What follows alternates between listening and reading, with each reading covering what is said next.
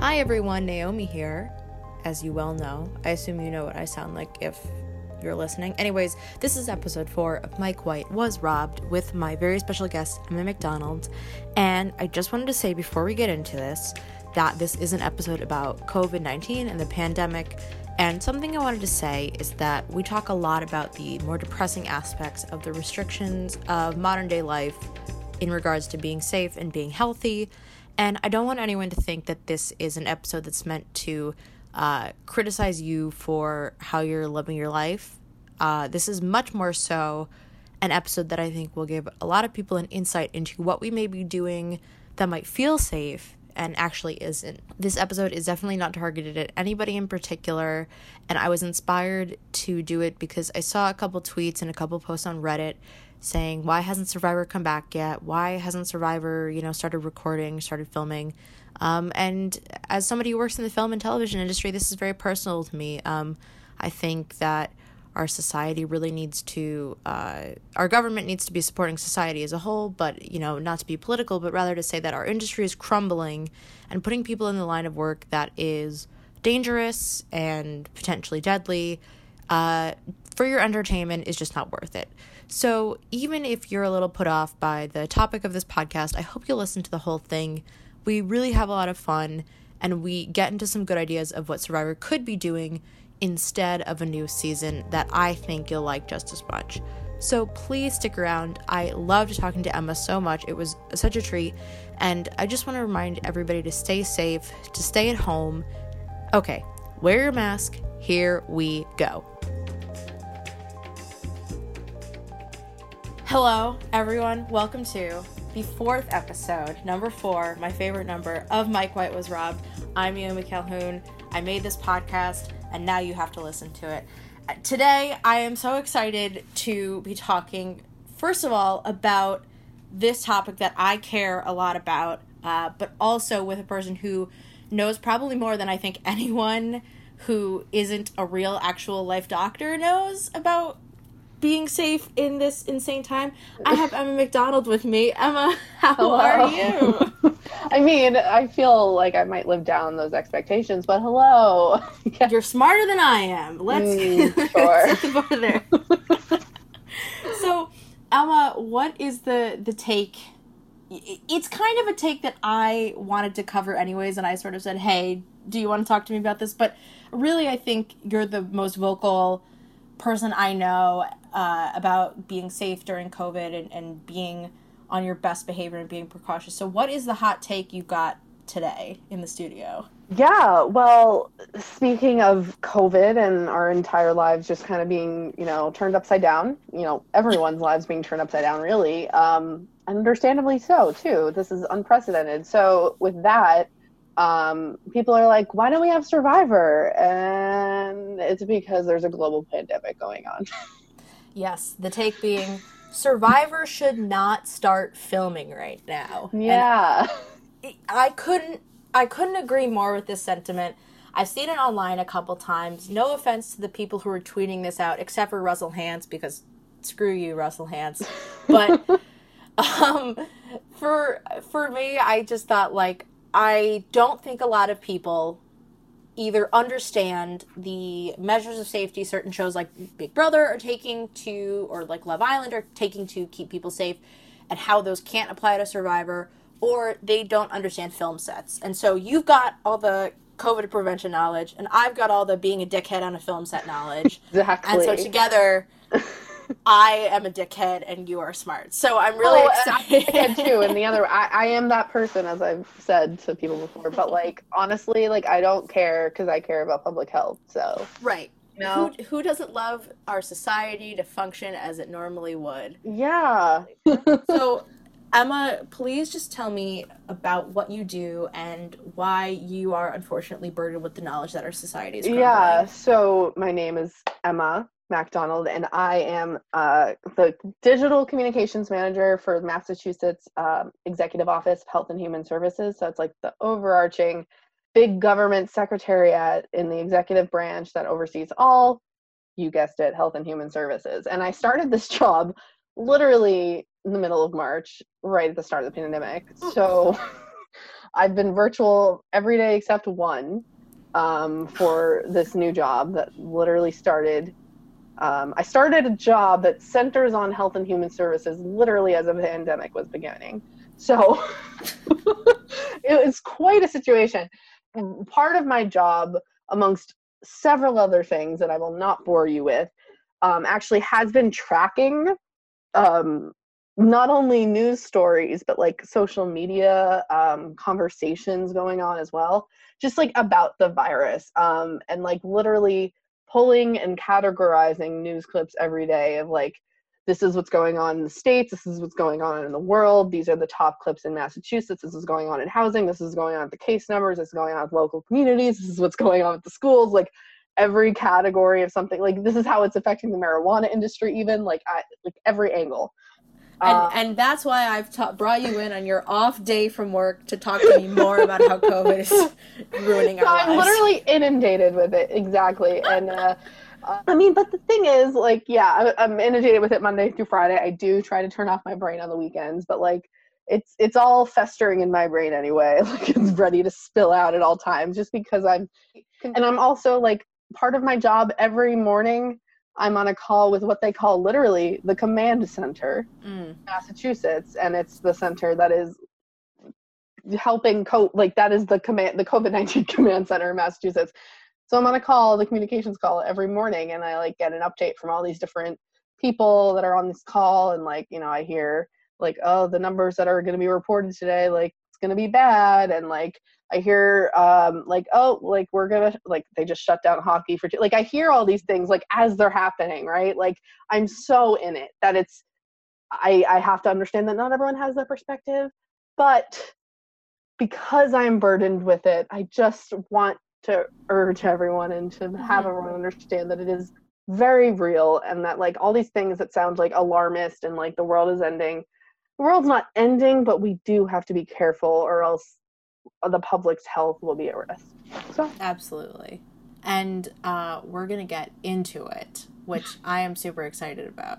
So the very first point I wanted to start on is talking about why a show like Big Brother or Love Island, or I know they're filming The Bachelorette right now, can be successful during COVID. Do you have any insight into that first thing? Well, I mean, I think also I would add just not a reality show, but like the NBA bubble into that. But I think it is what, those environments are controlled bubble, a keyword bubble environments, where, everything, it's not just the testing, by the way, and like that's key, that's important. But as we saw with the White House, they all got tested and there was still a super spreader event. It's not just the testing, it's also all the protocols and all of the quarantine and all of the very detailed processes that take place, but as I said, within the confines of a bubble, within a controlled space, within a space where literally people, like, you're not part of the outside world, and they kind of live as these little microcosms of what our world could be if we had better restrictions and regulations going on with COVID. But they, because they're small controlled environments, they can successfully work out. Right. I think what's interesting is like the something like the NBA bubble or the NFL bubble. I mean, there have been some breaches. NFL is not a bubble. Remember? Oh, the NFL is not a bubble. Is it the NHL? Is a bubble. NFL is not a bubble, and they're being shit. Right.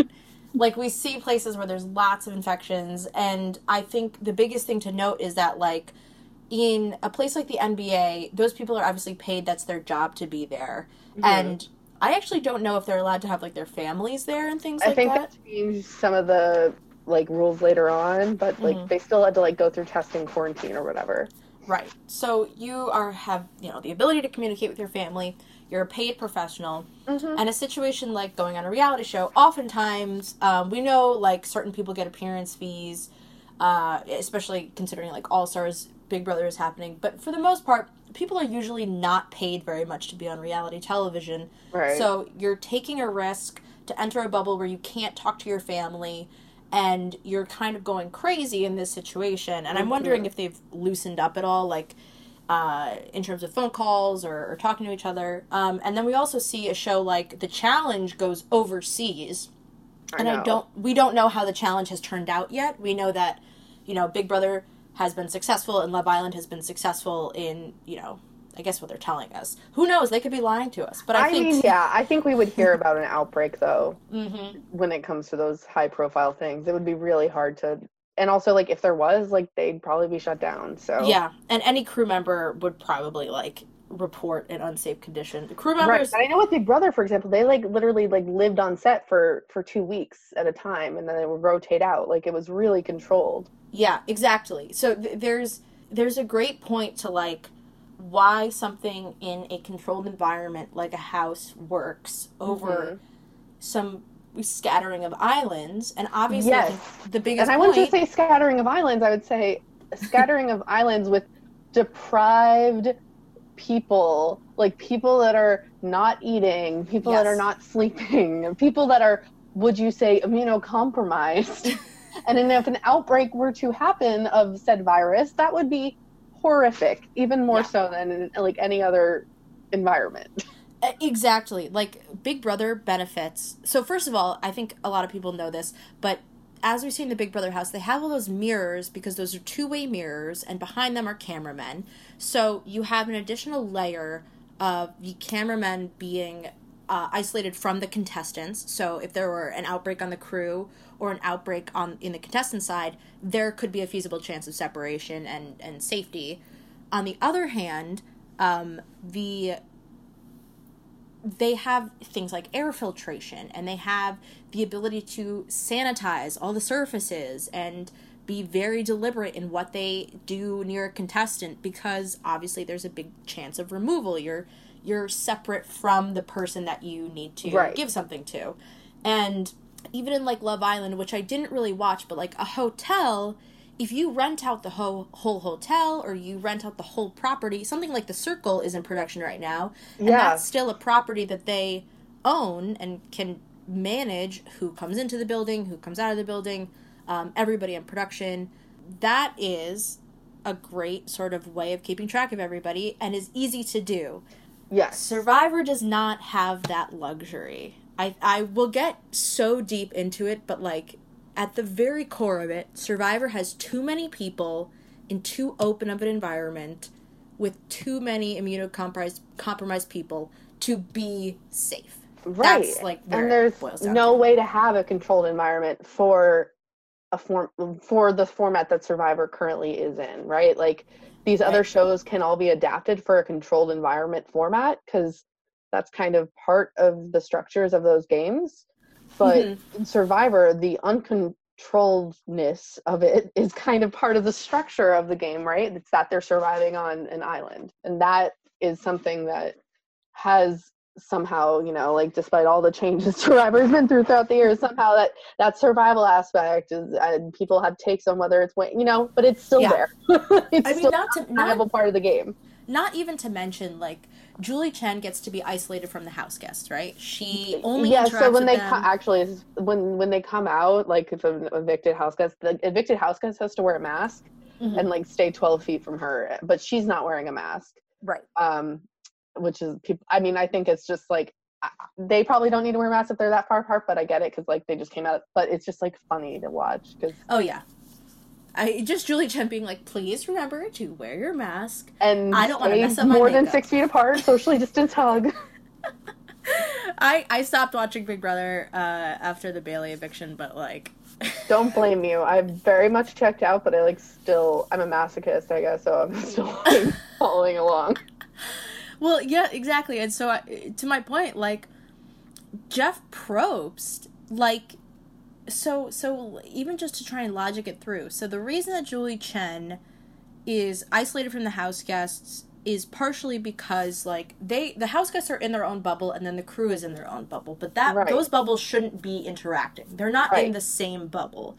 Right. So Julie Chen is feasibly in the crew bubble in a strange way.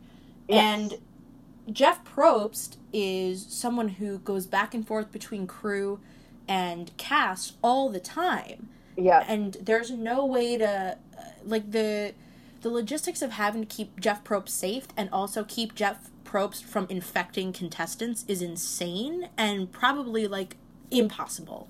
Here's the thing. I think that Survivor as we know it cannot happen this year. But there are things that Survivor franchise can do this, like that's what frustrates me, I think, is that like every other show on earth is like trying to adapt or like think outside the box, and Survivor's like, we can't do it our way, so we're just not gonna even to have a conversation about it until we can do it the exact way we want to do it.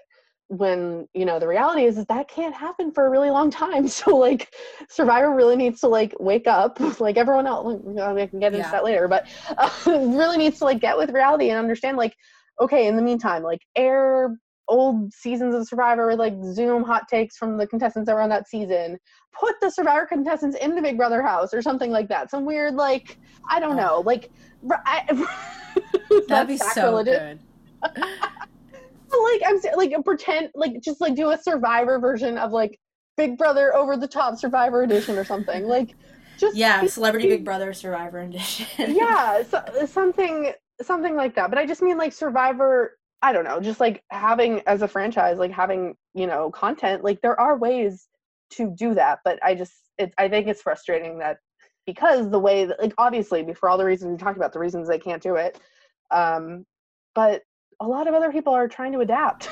Yes. And I mean, I think the best thing they could do, maybe, is Survivor should have Zoom reunions of former seasons. They should have Zoom reunions of, like, season 1, 2, 3, because, like...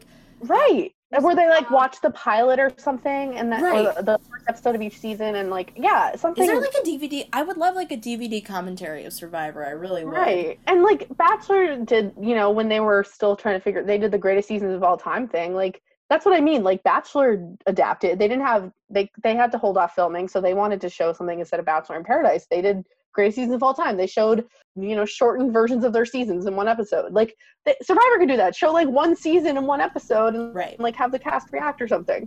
If Survivor... Because we've seen the success of, like, Rob Cesternino interviewing all these former players. Yeah. And I think even Survivor could... I bet part of the reason why Survivor isn't doing it is because what we've seen is so many of the contestants who had bad experiences with Survivor, especially in regards to race, are really speaking out about it right now.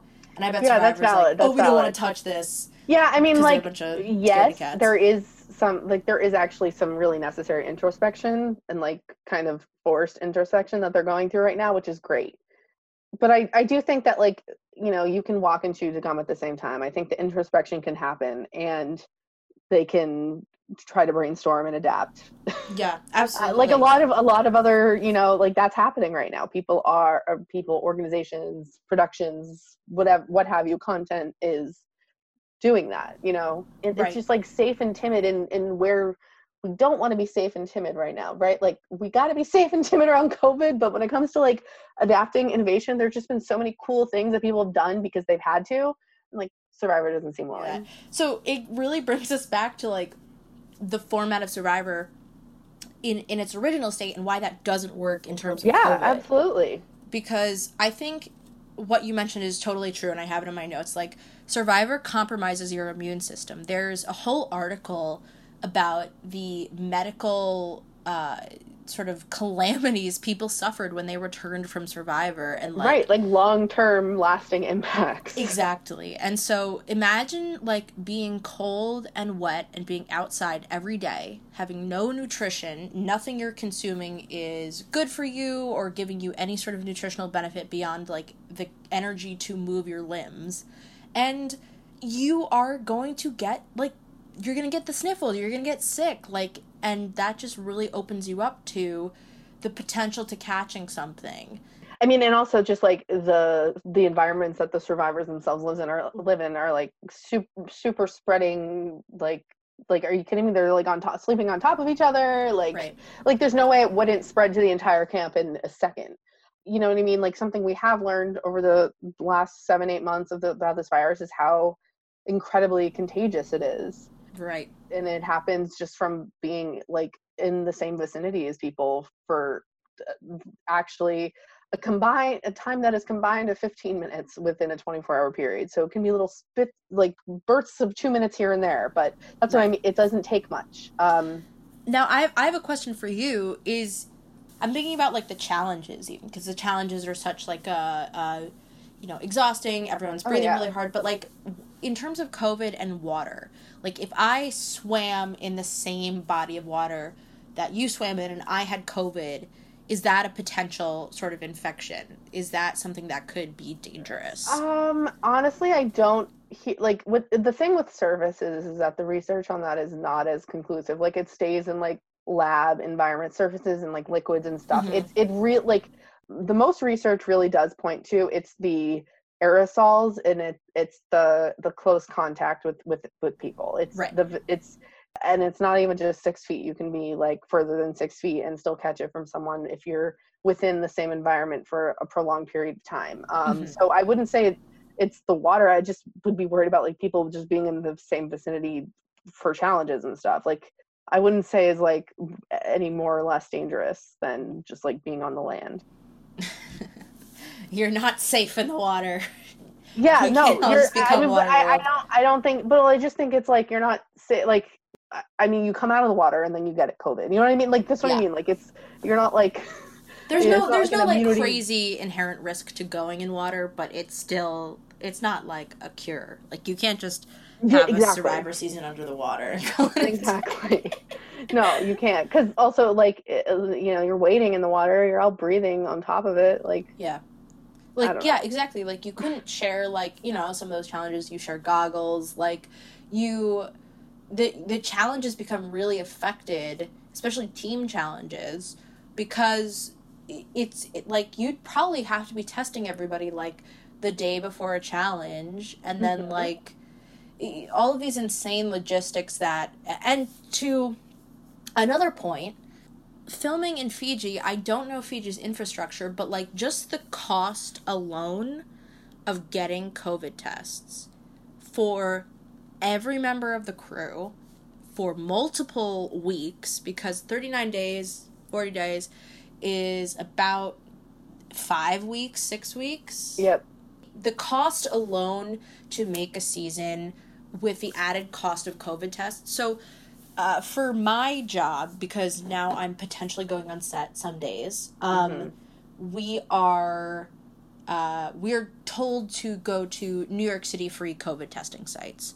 I'm lucky enough with my insurance to get to go to like an urgent care and get a COVID test done for free, but I still have to do that on my own time for my job. They're not doing it. Yeah. Right. They're not, I mean, they would have paid. And honestly, like, if I'm going to be honest, like that protocol even like makes me a little nervous because it's not happening in a controlled environment, right? Like you can get the COVID test and then like leave from getting the COVID test and get COVID.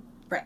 Exactly. And so, there's all this sort of like Big Brother is able to do it, and they have a better understanding of their safety, because not only is Big Brother on like the lot, but Big Brother is in California, and they have like 24-hour video surveillance, like they can see everything. Yeah, absolutely. And Survivor is not video surveilled, it's just got camera guys going all the time. Exactly. And that's not the same thing.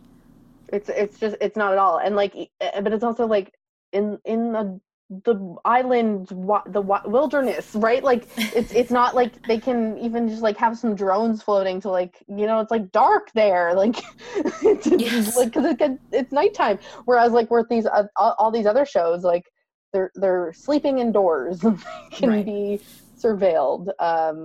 It's just so different. It's such a different context. I mean, I know, like, that is the thing. Like, at first, I was just, like, Survivor, I'm thinking, like, well, like, if they just thought outside the box of Fiji, right? Like, and because that also does frustrate me a little bit that they're, like, they have to do Fiji. But I get it, like, in terms of their crew, but, like, I don't know, hire new people for a new season, adapt. But the thing is, like, even going anywhere, just, like, with the way that Survivor is in its format, it just, like, wouldn't work unless they, like the only, like, if they like had like a movie set except it was a jungle and it was all controlled and everyone lived on that, like they lived in like the Jurassic you're Park. basically pitching like a Hunger Games dome. Yeah, for, like, exactly. Like that is the one way Survivor could, like, if they like go on the Hunger Games set and like everyone stays in that bubble, that is the way that Survivor can happen. And to your point, totally, like the thing. Part of why Survivor hasn't left Fiji is because they keep all their stuff there. Their accommodations are like perfect conditions for keeping the crew there and keeping the jurors there. And I know they leave a lot of stuff behind, but they also, when you saw in the Winners at War season, they were like, thanks to Fiji Airways for bringing all of their family members here. Like, that's a sponsorship. They work with Fiji Airways. They work with the government of Fiji. Yeah. And that is a cost saver, because I'm sure Survivor is super expensive. You know, it's why they shoot seasons back to back, obviously, is so they can get acclimated to the environment that they're shooting in. Mm-hmm. And so Survivor is not going to risk going to Fiji and getting all the stuff to shoot somewhere else, to lose the crew that they have adapted to over the past several seasons. It's not cost effective, and it's not shooting effective. It doesn't make the show better to lose the crew that they've been working with for several years. Like, yeah, it's just not gonna There's happen. Just like no way they can just do the show the way the show is supposed to be done, and therefore they shouldn't do the show the way it's supposed to be done. And that also leads me to another thing, which is like, I Survivor, first of all, like, when you think about like the challenges in the islands, you can read any behind the scenes talk, and they always talk about how there's the boats that bring you to the thing. Like, why does Pat get his back fucked up? Because they're traveling by boat everywhere. So another thing that I think Survivor has a disadvantage of is Survivor is not fully reliant on just a film crew. Because what's great about a film crew is, like my role on my job, and I have two sort of supervisors above me, and we're just the logistics people. We're just taking care of the logistics of what's happening, purchasing, all this bullshit. And there are other people who are on the ground making things happen. But in Survivor, not only do you have, like, the logistics people and the camera crew and all that, but you have the boat drivers and the people who work at Ponderosa. Right, because they're in a real-life environment. They're, right, not in a bubble, so they have to interact with the world. And Ponderosa is a resort. Those people aren't hired by Survivor. Like, when you watch Survivor and they have waiters and chefs cooking them food, those aren't Survivor crew members. So Survivor, because another thing to note is it's technically illegal for, as a film crew, like, we can't legally ask someone to tell us, like, you have to tell us what your COVID test said. Like, it's this whole weird legality thing. And so we can't ask our we can't ask our crew members to tell us if they're, COVID positive or negative. I'm happy to offer up that information, which is that I'm COVID negative. But at the same time, like, the whole legality of asking strangers to take a COVID test and tell you the results, like, it just... Well, that's the thing, if you're doing it that way, like, I mean, the ways that it works is if they're also, like, I know that you said you have to get it yourself, but, like, if they're doing it in an environment where they're conducting the test, like, that's not an issue, because it's, like, they're the ones conducting the test and the results, and, like, you know what I mean? Like, they get to... And that's, like, what in the environments like The Bachelor and Big Brother were able to do, but that just, like, but on the scale that it would be needed for Survivor, it's just really on the scale, but it wouldn't, like, you can't do it on the scale with Survivor, though, because, like, I'll go back to, it's an uncontrolled environment. You can't create a bubble in the environment that Survivor is in.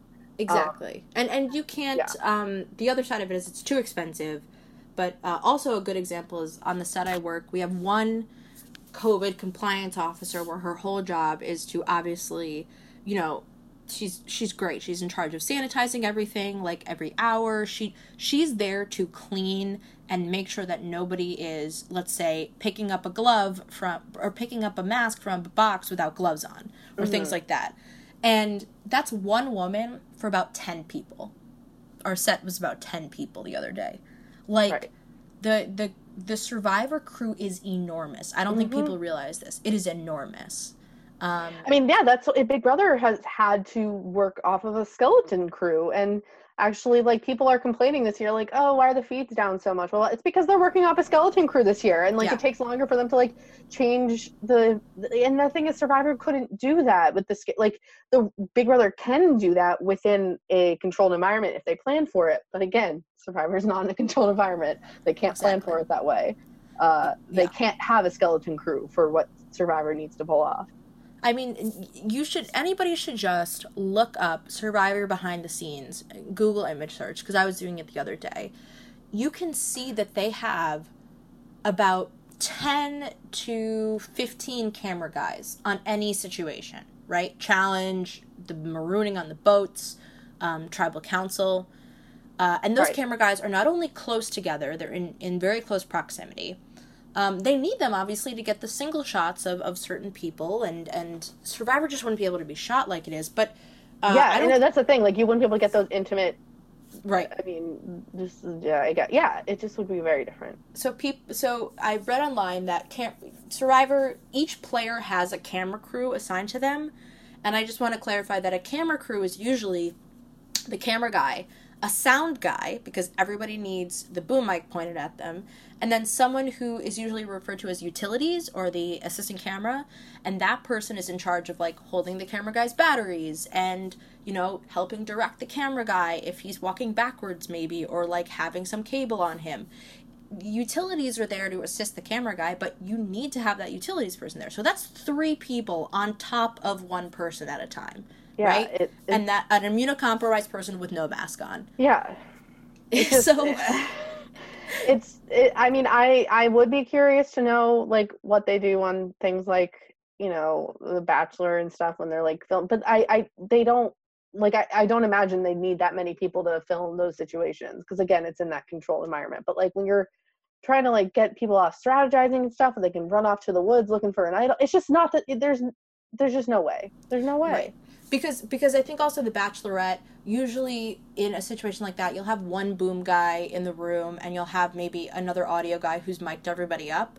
But everybody in Survivor really has, like, their own audio guy on them, or, like, one audio guy for 2 people, because it's just so much going on. Right. I mean, they can scatter. That's what I mean. They can scatter about. They're not, like, all together in a controlled environment. Right. And so it's a great it's a great point of, like, when you have the ability to scatter, you need more crew on deck. The Bachelorette can happen in 2 rooms, 3 rooms. So you don't need as many people in the same room. But I do think you have a good point. And this is, like, a thing I don't think people realize is, even if you do have your mask on, you shouldn't be 2 to 3 feet near somebody else for a very long time. No, you shouldn't be close to them.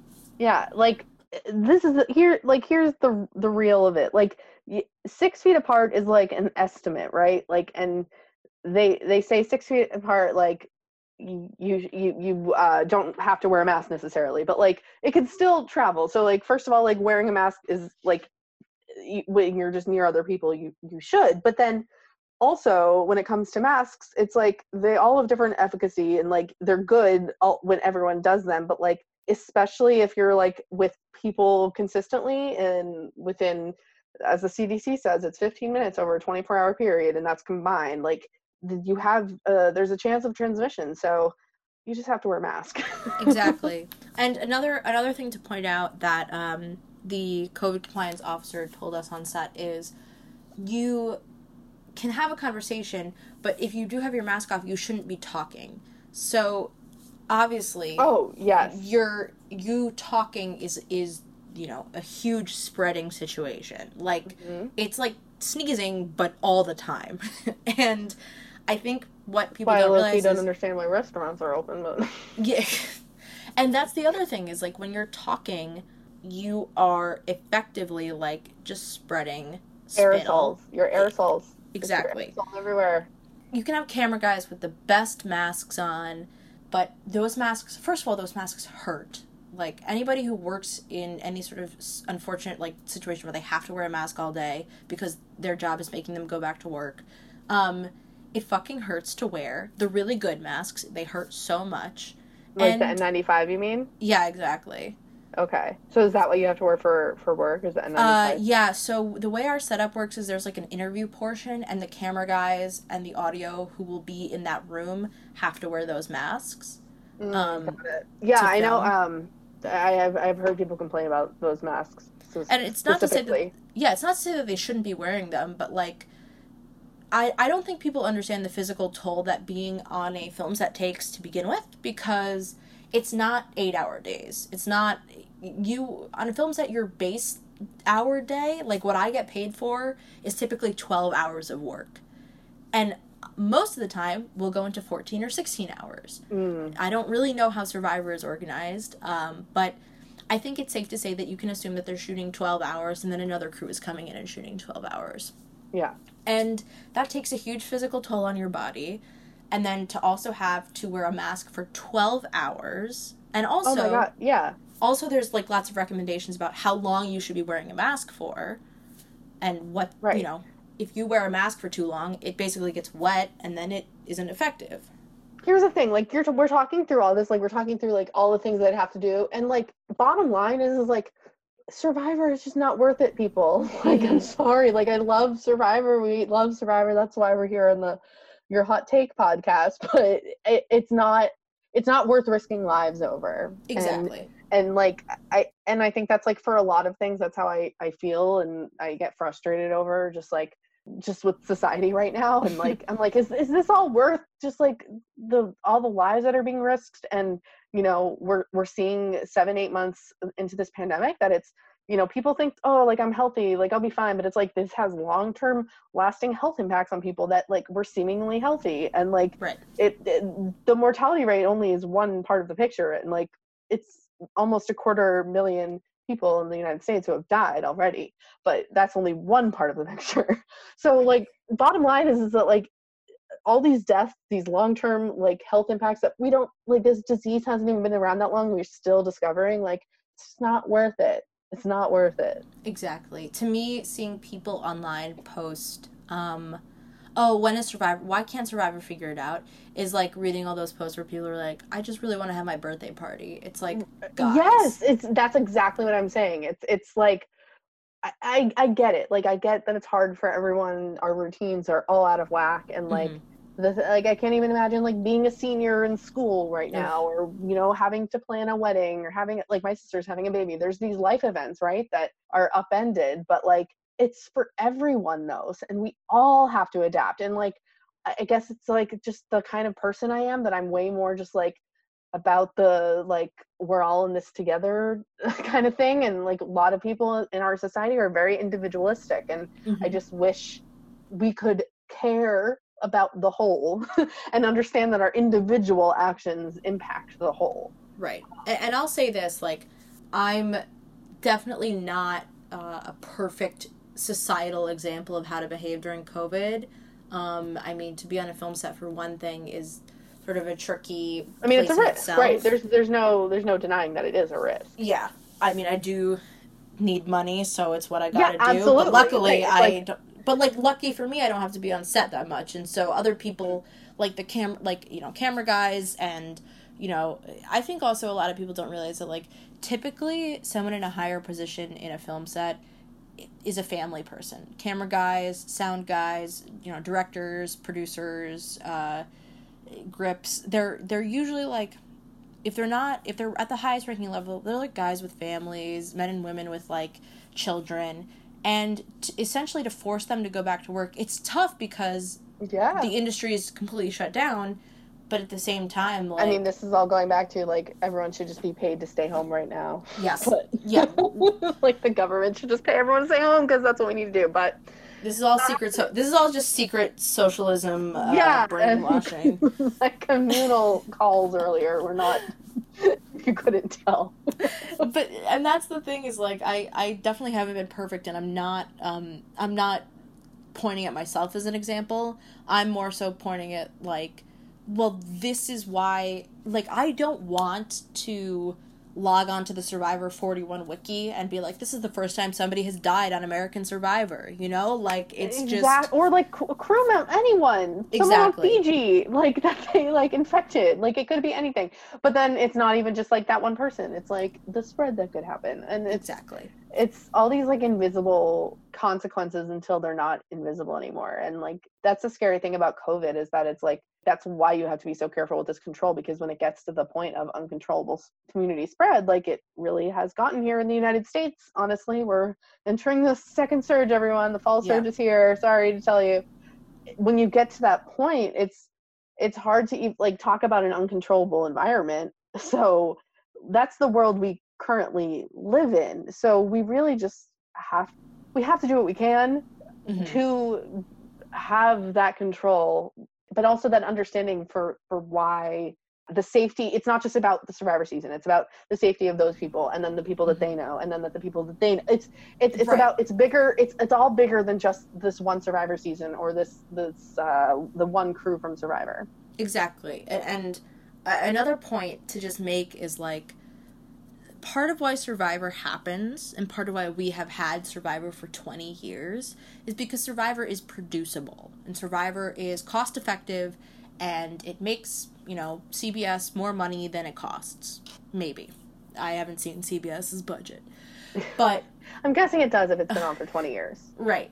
And part of a show even being producible is that either it needs to earn back money in terms of viewership and advertising dollars, or just in terms of publicity and notoriety. My boyfriend and I were literally on a walk today talking about how, like, Miss Maisel, it probably costs a fuck ton of money, but gets so many Emmys that Amazon will never care. And so there are so many things in a film set that people don't think about, that are lots of close contact situations, or lots of things that essentially our industry has to adapt to, but we have never had this sort of ability to test it out. Like, for example, a lot of times on film sets, there's like a cooler with water, and then there's a craft services table that just has a bunch of snacks on it. Mm-hmm. Well, now, if you want a water, somebody should be handing that to you, and if you want a snack, it needs to be individually wrapped, and then you can take it, but you can't put it back.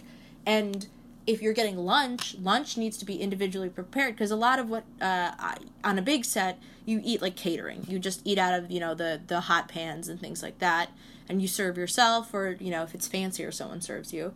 But that can't happen anymore. So there are all these things that are essentially costly to a show like Survivor that is very good at containing its cost, and it would just pile up. The amount of extra crew that you need to hire to keep the team safe through COVID, plus the amount of cost for, like, a testing service to be there all the time, plus the ability to, like, keep everybody housed safe. Because another thing is, maybe people live together. Like, I usually share a hotel room with somebody. That's not safe anymore. You can't really be sharing a hotel with somebody. So, like, it's all of these things that just cost so much money. And I think that Survivor is not going to come back, and I don't think it's because they don't want to. I think it's because they can't afford it. That's my theory. I mean, like, the thing is, and it's also kind of like, is it really worth spending all that money on, like, absolutely testing not. Program when, like, the film industry is an enormous waste producer in our own country? Like, you know what I mean? Like, that's, like, part of me, like, is, like, with these, like, big, like, oh, damn, the testing protocol in the NBA bubble was, like, really great. Like, I wish we had that in the U.S., like, as a testing protocol. But, like, that's where also it starts to get a little tricky. It's like, is it really worth investing all this and just for, like, I'm sorry to say, it, a TV show when, like, there are still people dying, like, just in civilian life? Exactly. Like, there is so much that Survivor could do to sort of make money through advertising or viewership that doesn't require producing a season of Survivor. Exactly. Yeah. And what do you think of the Big Brother idea? Putting them in the Big Brother? I love it, because first of all, I want somebody to do the three-peat. I want, like, Rupert or Eliza or Corinne to be, like, Amazing Race, Survivor, Big Brother. And I don't want it to be fucking Cowboy. I want somebody else to have it. I know, the fact that, like, he is our... I hate that man. I truly hate that man. Yes. And I think it would be, like, because people love Celebrity Big Brother, but I also think, like, what we've seen in the pandemic is my friends at Live to Give did that sort of charity stream of an org for Sunday Bergquist to raise money for her sort of fight with cancer. And let me tell you, watching Sandra play an org was the funniest thing I ever saw in my whole life. Oh my god. And, like, if Survivor did, like, a Big Brother day, you know, like, I think it would be super successful. I think it could be the shortened celebrity season. Like, what, you know, like, what if they do that in 3 weeks? I think I've heard there are rumors of, like, Celebrity Big Brother coming That's back, what I mean, but, which is like, exciting. okay, why not both? It's 3 weeks long. Right. We have a whole year, like, probably more before, like, any sort of anything. So, like, Yeah. do a Celebrity and do a Survivor version. I really think that CBS should focus on Big Brother as, like, the commodity that can be the most successful right now. Because it's, it really is, like, the very, like, and especially because those house guests, like, they haven't even gone a smaller table in Big Brother this year because it's too risky to have a crew come inside their bubble and switch it out to a smaller table. Like, which we usually love they get to a table. see. We love to see it. And they haven't even done that this year. So, like, that's how serious this is if you really think about it.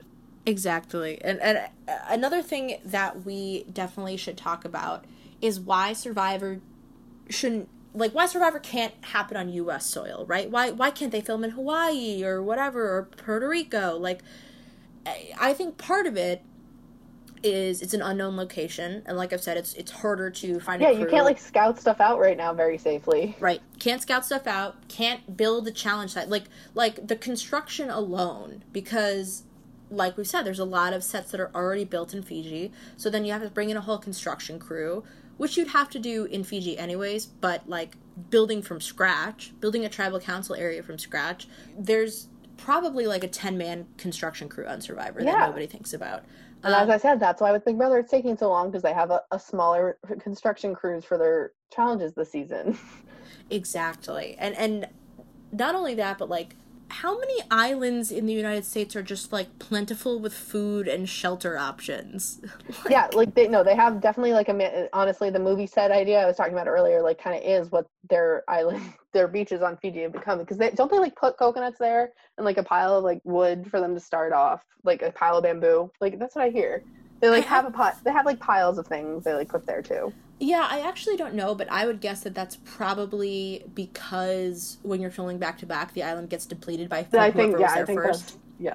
And I don't blame them. Like, you have to give them some form of nutrition. You can't just starve them on an island that you've depleted for resources. No, totally. But yeah, it's hard to, like, find that. They, like, struck gold with what they got there. Yeah, and not only that, but any player who is on a season has to be in quarantine for 2 weeks beforehand, right? Then has to be in quarantine 2 weeks after the show has wrapped. So that's asking a person to give up 39 plus, let's say, the 3 days on the front end, so 42. 3 days you're at Ponderosa, plus another essentially 2 weeks.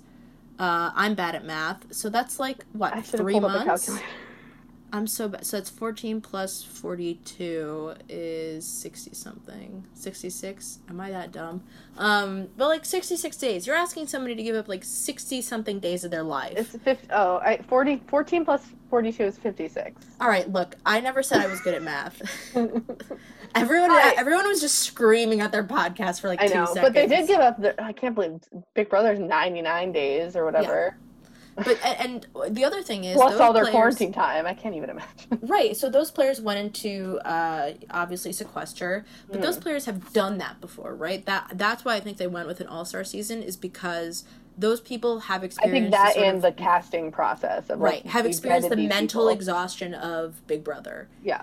And sort of not only put somebody in the mental exhaustion of sequester and being away from your family for 39 days, plus you still don't see your family for 2 weeks on either side. Oh, it's not even 14 days. It's 2 weeks on one side and 2 weeks on the other.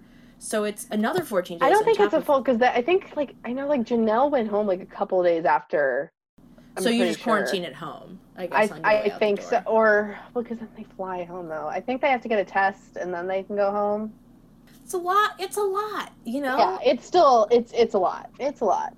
And so, like, there's just so much craziness for a contestant.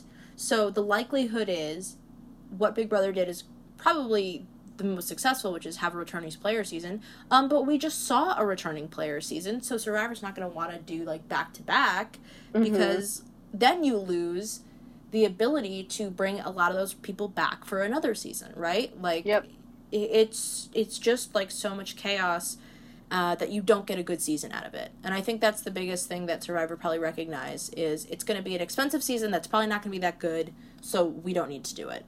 Yeah.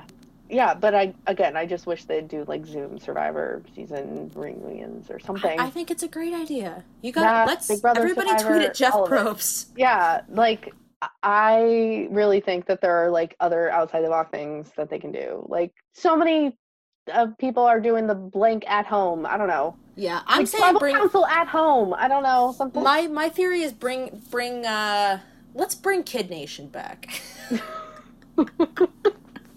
Let's just put a bunch of kids in a little desert bubble. That would be better. Oh my, the kids aren't they? Wait, they did that HBO Max show. Oh yeah, Karma.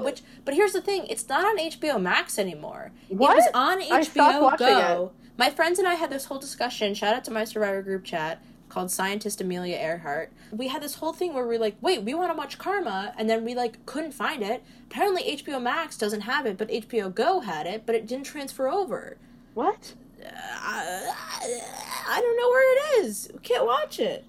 So frustrating. I know. I wanted to watch it too. I mean, like Aaron Robertson was podcasting. I was a few episodes in and I like forgot about it. Maybe it's because I couldn't find it because it disappeared. That's some bullshit. Absolutely. Oh man, I'm Team Kid Nation. If you want Kid Nation, if anyone has a hot Kid Nation take, you're welcome to come on this podcast as well. You got your next episode lined up. And I just wanted to pivot to talk about almost catching COVID to go watch Survivor with Michelle Fitzgerald. Oh, yeah. No, please pivot to that. Michelle Fitzgerald was going to have a Survivor watch party. I think maybe Jeremy was going to be there for Winners at War. And it was right around the time where, like, COVID was becoming a very big deal, where it's right around the time that, like, I got sent to work from home and stuff like that. And she had announced it, and I had signed up for it. And I remember just, like, all of our sort of mafia gang here in New York City being like, should we go? And I was like, I don't think Michelle Fitzgerald is worth getting sick. That was the thought process I had in my head. But it turned out it was also the Sandra Parvati boot episode, so I'm very glad I didn't go, because I feel like I would have just killed myself. Did it end up happening? No, she did cancel the event. Right. She did cancel the event, thank God. But, like, there was that whole thing where, like, we were all kind of sitting there being like, should we go watch this? And it didn't happen, but at least Michelle was being responsible for once in her life. Not a great, or it is a great spot for Corona. Oh, yeah, that'd be awesome. If we all just got Corona to watch Michelle Fitzgerald, watch Sandra quit the edge of extinction and Parvati go home. Like, what a time. Oh my God, that episode. I mean, honestly, like, the fact that we got that episode, like, and, like, while we were being not that episode, that season, while we were being quarantined, and then it just, like, the world, it's just, everything is so 2020, am I right? Yeah, I mean, I don't know, just, like, the fact, like, it... I don't know. Like, of course we got Winners of War finally, and it's like, and we're all just locked down, and Zoom reunion that wasn't a Zoom reunion. Oh my God. That was also, they did horrible through Zoom reunion. Survivor has always had a problem with reunions. Yes. And, like, and what I think also their unwillingness to think outside the box. They could do, like, a thing on CBS All Access anyway. Yeah, and I think what Survivor could actually do is really tap into, like, what people want, which is, like, they want to hear about how people are doing post-Survivor. Yeah. They want to see, you know, people grown up with kids. I mean, Reddit loves that shit.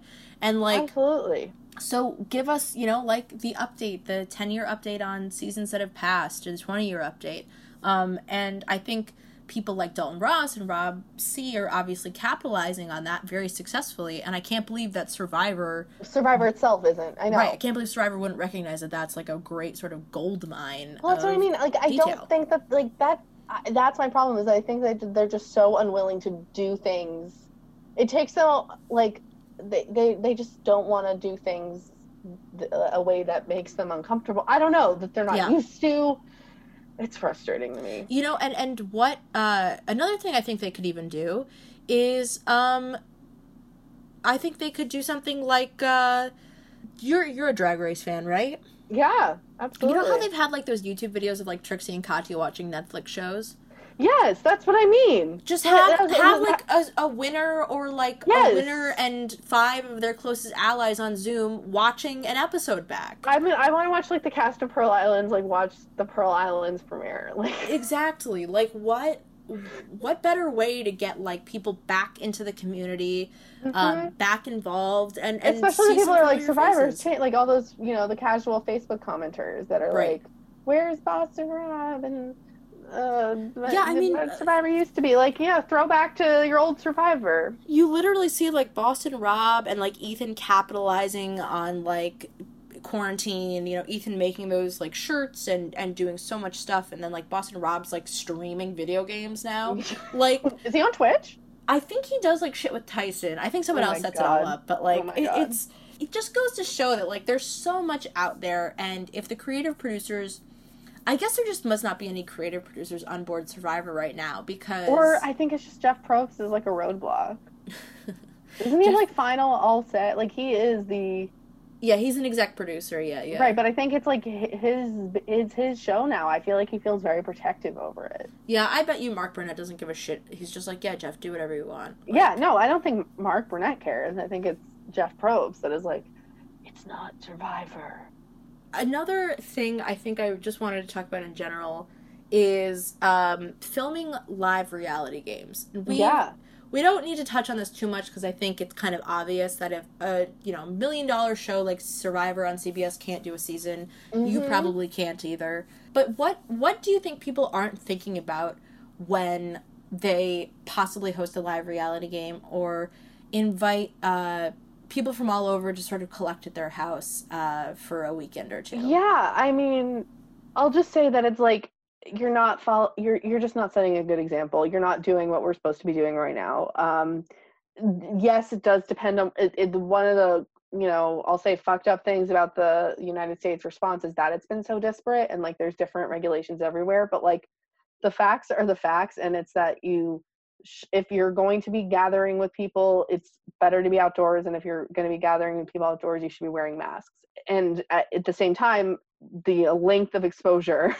So it's like it should be a brief gathering if you're going to have one. So it's just the fact that is that that's not how these games work. You're with each other all day, all weekend, and you're close contact. I can imagine it would be difficult for everyone to wear their masks at all times and make sure that like where's everyone going to stay, in a separate hotel room if it is an overnight thing.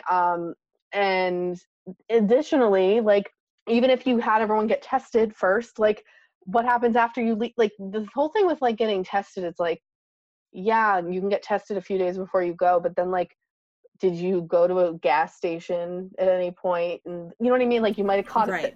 There's all these variables involved when you're not in that controlled environment, especially when you're just like bringing a bunch of people together. And it's not what we should be doing. It's not the behavior we should be modeling. There's no reason to risk it and then bring it back home to wherever you are and like your different locations. Like a lot of the stuff I've been hearing about, it's like these contact tracing stories of people from different states like gathering for a bachelorette party. I heard this one in like Rhode Island, and they came from like different states in New England, and then they all went home and they like had COVID and they like spread it at home in their different states in New England. So like and it's, even if those people might be fine with COVID, they have grandparents, parents, other immunocompromised people in their lives that this virus can be lethal for.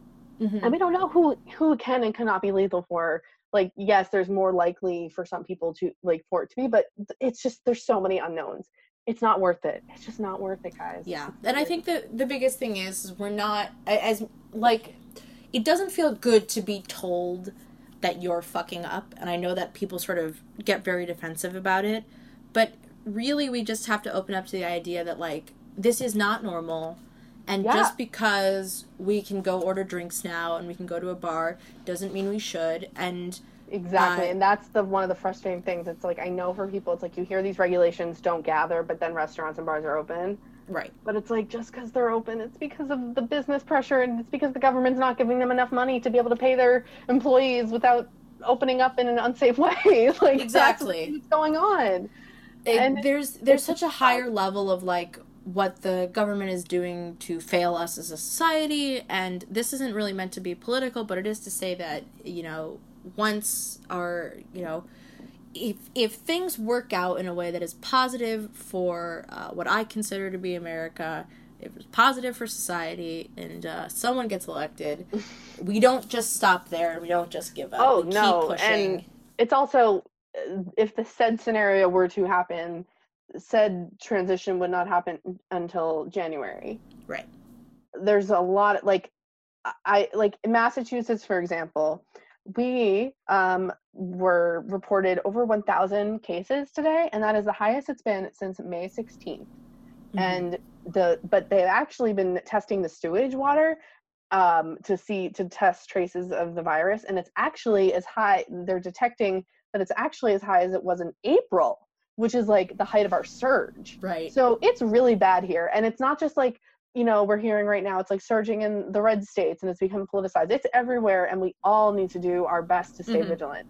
We all need to do our best to wear a mask, stay home. Like, I'm honestly sick of hearing, like, stay home if you feel sick. Just, like, stay home if you can. Like I mean, Emma, you're making me feel so much better about how little I leave my apartment right now. No, I don't leave. Like, and it's fine. Like, takeout is great. Virtual hangouts are great. I know it's not what we want necessarily. Maybe it is what you want, but like it's not normal, right? But it is normal for now. We just kind of have to like get used to it, and like I hate to say, like, suck it up because it sucks for everyone. It sucks for everyone. Why can't all of you just be grateful that you don't have to wear a bra to work anymore? Like, I don't understand. Right. Let's look at like the fact that like. But also, like, I do, like, the thing is, it does suck that, like, so many people are being forced to go back to work, and, like, they have to, because, like, it's just such a tough situation, and because of that, though, it's, like, that's even more reason, like, if you do have the privilege to be able to stay home, like, do so to protect the people that have to put their lives at risk. Do you understand, like, do you see what I'm saying? Like,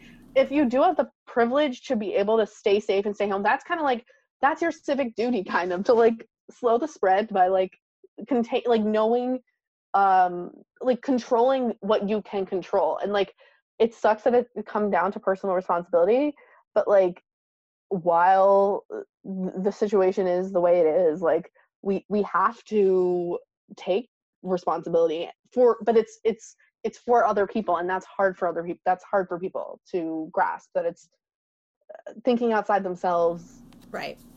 It's not just about you, though. I'm sorry, guys, it's not. Absolutely. And the other side of it, too, is that we love our friends and we love our family members, and we believe that they are as safe as possible and being as safe as possible. But the reality is, sometimes things can happen to them that they didn't intend. Sometimes, like, I could get COVID, and so my mother's an elementary school teacher, and unfortunately her school is in person. Ugh. And I could accidentally catch COVID living in New York City and go visit them, and, you know, suddenly that's a very, very bad chain of events, even though my mom loves me and trusts me and, you know, doesn't think that it could happen. And, you know, it's not like, this isn't meant to shame everybody in the world, but we should all just feel some sense of social responsibility. You know, the way people are lecturing, the way that we're all lecturing each other about voting, which is also, you know, we should totally vote. We should feel the same sort of sentiment about staying at home. And, you know, I see people taking off the masks to take photos with their friends that they don't live with, right? Yes, or they don't. But you don't do that, because you're risking your exposure. It's just keep yourself, like, more than anything, we care about our friends, and we care about keeping people safe. Yes, we care about our friends, we care about our friends' family members, we care about the communities that our friends live in, and then their communities and their community, and we care about those people that are, if you are one of those people that, like, has to go back to work and, like, it's in a shitty situation, like, because we care about you, like, we want to, like, we'll spend money on takeout, but, like, I don't, like, we shouldn't be going into restaurants and bars. Like, friends meeting up from different households, going to a restaurant together. I'm sorry. I'm sick of seeing it. Stop posting about it on your Instagram stories. All these ex-Survivor, like, all these social media influencers and ex-Survivor, Big Brother people, reality TV people, they're setting such bad examples right now, and it's, like, actually making me crazy. Like, did you see all that Gia Gunn shit? That was insane. Oh, I didn't, but Gia Gunn was basically, like, complaining that a restaurant was telling her to wear a mask. Oh my like, God. Back in like June or even May. Oh my God. And everyone was like, everyone was just memeing But I the see shit like out of her. celebrities being like, yeah, wear your mask, and then like the next Instagram post, it's like them and like 7 friends at a restaurant without masks posing together at a table. Yes, and the other thing that I kind of occurred to me was, well, my boyfriend said to me, because we see so many restaurants around us, like, you should have to have you should have a copy of your lease to prove who lives in your apartment to eat at a restaurant at this point. Oh my God, yes. Because, you know, yeah, to get together and then take off your masks and sort of see I know, everyone. it's ridiculous. And, like, again, I'm not perfect, I haven't been perfect, and I'm not trying to tell anybody that I'm better than you. It's more of an idea of, like, we want to convince ourselves that things are okay. We want to convince ourselves that we could, you know, Survivor New York can happen.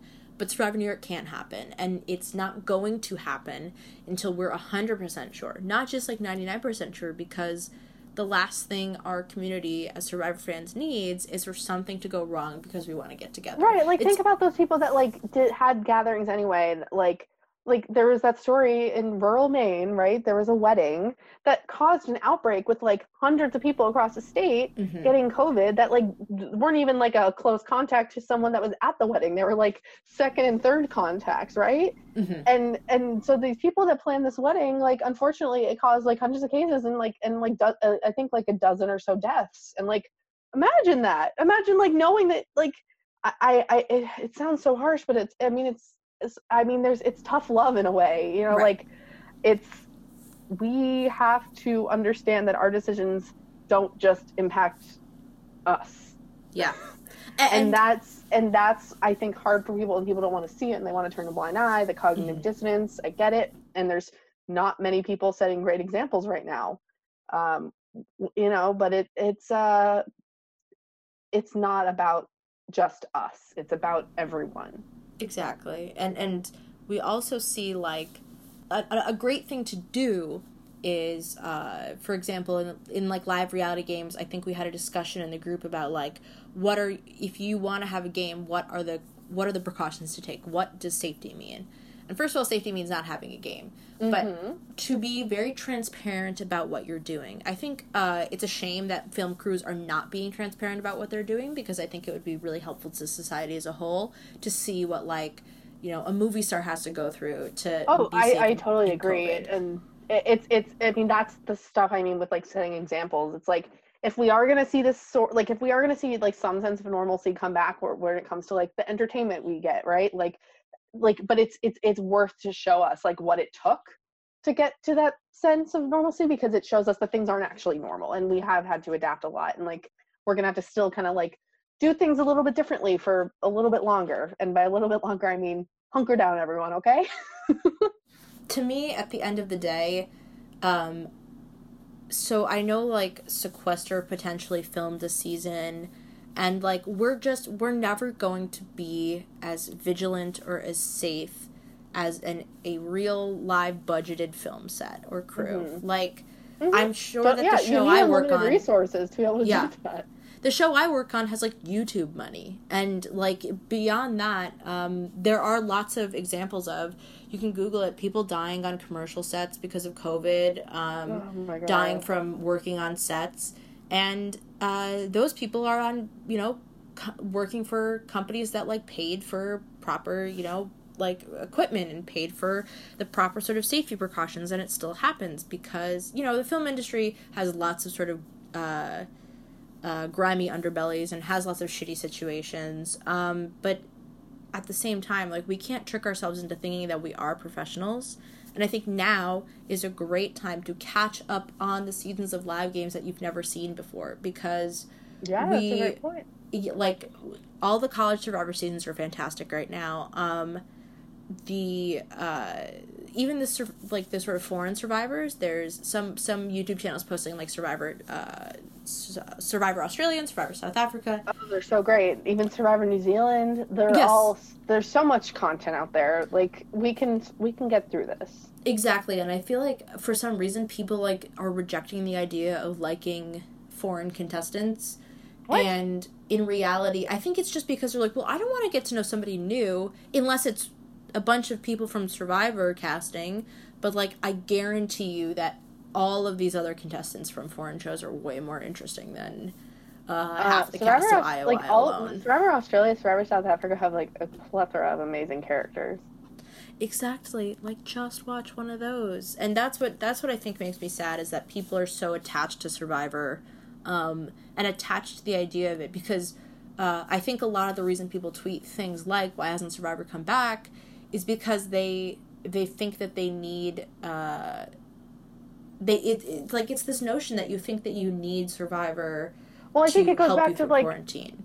That, but I think it's, like, the going back to normal thing. The people thinking or wanting to, like, pretend, like, acting like things are normal so that they can pretend things are normal, and therefore they need their normal things to continue. Because they can't mess with their routines. Like, oh no, Survivor, that means the world is different. Oh no, I have to face it. Exactly. And, like, Survivor is a show that just does not allow for the same sort of safety that Big Brother or Love Island or The Bachelorette do. And it's not their fault, but I actually commend them on not filming, because you see somewhere, and if they tried a season, I'd be so scared. Yeah. And you see a place like South Africa, which I don't know South Africa's situation. I know that Australia is filming a new season, and, Australia is doing okay right now. Australia is, not at the level that the United States is at. But that's still, like, a very big risk, and I don't want Survivor to look at that and say, well, I think we can do it, because I really don't think they can. We're not the same. We're not the same. We're definitely not the same. We are not the same. And so this has been a fantastic conversation. So Emma, I just had a quick question for you, which is, when is the last time you've watched School of Rock? Oh my gosh. What? School of Rock, written and starring Mike White. I know. Honestly, maybe within the last couple years, but, like, definitely not, like, not too distant past. Perhaps. I have a Google form for the people who, like, mentioned that they would like to be on this podcast, and I that is one of the questions. And my friend Jack, who was on the last episode, I didn't mention this, had written, I watched it recently, and that's still not soon enough. Honestly, though, I will tell you, I love that movie, and my boyfriend and I do the little let's rock today handshake to each other. The let's rock. You know what I'm talking about? With the fingers? I also have watched School of Rock pretty recently, to be fair. Like, also, if anyone's bored out there, there's a great Mike White film called Brad's Status. Mike White is also in that. That also, I believe, takes place in Massachusetts. Good movie. Great Ben Stiller acting. Mike White, great filmography. And School of Rock is one of my favorites. And I just want to make sure. It really is a great, like, it was honestly, like, my favorite, like, when it came out and, like, through my adolescence. I'm pretty sure it was the first PG-13 movie I was allowed to watch. If I'm not mistaken. Because I was, like, right at that age where I was, like, 13, and I was like, Mom, can I watch PG-13 movies? And she's like, no.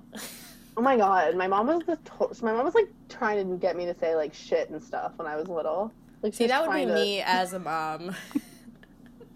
She's like, say it, Emma. I was, yeah. Yeah. I, like, remember, I watched Titanic when I was way too young. Like, Like, I watched it when it, like, came out in 1997. And I was, like, 5. Oh my god. That is insane. I also just saw that I had, like, a bunch of spam emails that I just checked, and some, like, turnout project, like a progressive whatever, just said, Mike Bloomberg will help spend $100 million to help Joe Biden win Florida. Sign the card to thank Mike Bloomberg. No, I just want to make it very clear, fuck Mike Bloomberg. Great, spend all your money, but no, you don't get a thank you. You rich fuck. Get the fuck out of here. Yeah. You weird, I want to be a Democrat now that it's trendy. Get the fuck off, you old bastard. Okay, I said I wouldn't get political, and there I go. It was only slightly, you know? So, is there any other Survivor hot take you want to talk about before we wrap it up? Any quick, hot, spicy thought you have? I guess just, like, my overall hot take that I think that, like, just, like, you know, people that downplay the social game of it all, it frustrates the hell out of me. And, like, don't... I think that the social game is, like, one of, like, the most important thing, and it's, like, part of, and I think that separating it from strategy is something I hear a lot, and I don't think it is, because I think a good social game is part of a good strategic game. and it bugs me when I hear it undervalued. And I think the social game is like the most important thing. Anyway, I understand. I have another question for you. If I still feel bad about this to this day, that I completely like buried you in sequester and got you voted out. Who would you have dragged at the Final Four? You had the option of, let's say you get voted out, you have the option of Stan, Brian, or Alyssa. Well, it's like if I got there, then Stan would have kept, right? Like, he wouldn't have betrayed me. Maybe if you would have kept Stan, but maybe Stan would have been the target, because Stan did a really good job at that game. No, obviously. I know. I actually think I might have dragged him at the end. Oh. I actually do. Like, because, like, if I can't win, he can't win. I would be petty at the end. I love it. I love petty right till the very end. Yeah. We love to see it. Yeah, absolutely. So that concludes this episode of Mike White Was Robbed. That's a fun fact that somebody's going to have to listen an hour and a half to get to, and I can't wait. Yes, absolutely. Stan, you better be listening. Look, Stan won that game, and he got he gets his all-star spot. And the rest of us earned it by being a bunch of assholes over Zoom together. You know, I'm just happy I made it that far because my past 2 experience with Survivor Brooklyn South, I was pre-jury. So I was just very happy to make it that far. Yeah, you played a kick-ass game. And let me tell you, watching that as well. Watching that second the tribal council where you go home in Survivor Brooklyn 3. Oh my God. I was filming it and I was watching it. When and I got idled out. Holy fuck, no. Like, I didn't want anybody to go home that round, but then it was like you, and I was like, oh my God, this is fucked up. Like, I know! Oh, so bad. So bad. So mad. Really, I should have won that I wish I had won that competition in that round. That was so dumb. I was like, oh, dumb little competition, it's fine. Anyway. Good times. Good times. So Emma, do you want anyone to follow you on anything, or maybe they should follow your? I'm not on Twitter, but if people want to find me on Instagram, I do sometimes also have rants in my Instagram stories. That keep you sharp. I'm Emma Rose MacD. Look at that! Shout out to all the people with Rose as their middle name on Instagram. Oh, thank you. Yeah, I mean it is my middle name. It is my middle name as well. Oh yeah. Oh okay. Yeah. My mom had a rose bush for me growing up. Oh really? I had a painting. My grandfather painted a rose that was above my childhood bedroom for a long time. I think it's just in my parents' house now, but that was also like, that's me. Exactly. I love children's brains that I still have to this day. Thank you guys so much for listening. You can find me on Twitter. I have it all in the show notes, so just look in the description of this podcast. Please subscribe. Please listen to the other episodes. Please stay at home, and please consider voting in just a few days. Vote early, vote often. Get involved in your local elections because those matter just as much as the big one. Amen. And more than anything, just keep in mind that Mike White was robbed. Thank you all for listening. Keep it. Yeah. You said the social game matters more than matters more than people think, and you're right. Mike White was robbed. Yeah, exactly. Awesome, Emma. I can't thank you enough for doing this. Thank you so much for being here. This rant. This slapped. Any day. I understand where you're coming from, but I think people will be like, yeah, we're just gonna make people so sad they never leave their apartment again. Yeah. Mm-hmm. Which might be a good thing. Who knows? Yeah, no, that's what you're like, I don't want to shame people. Like, I kind of do want to shame people. Well, you can shame people because you've lived a lot more safe than I have. I'm the pot calling the kettle black. Fine. You're being intentional. You're at least thinking about it. You are making good choices. There's a lot of people that are just not. They're going through their life like it's normal. It's not normal. All right, everybody. Stop asking Jeff Probst to bring Survivor back, and subscribe on iTunes or wherever you get your podcasts to Mike White Was Robbed. Thank you so much, and good night.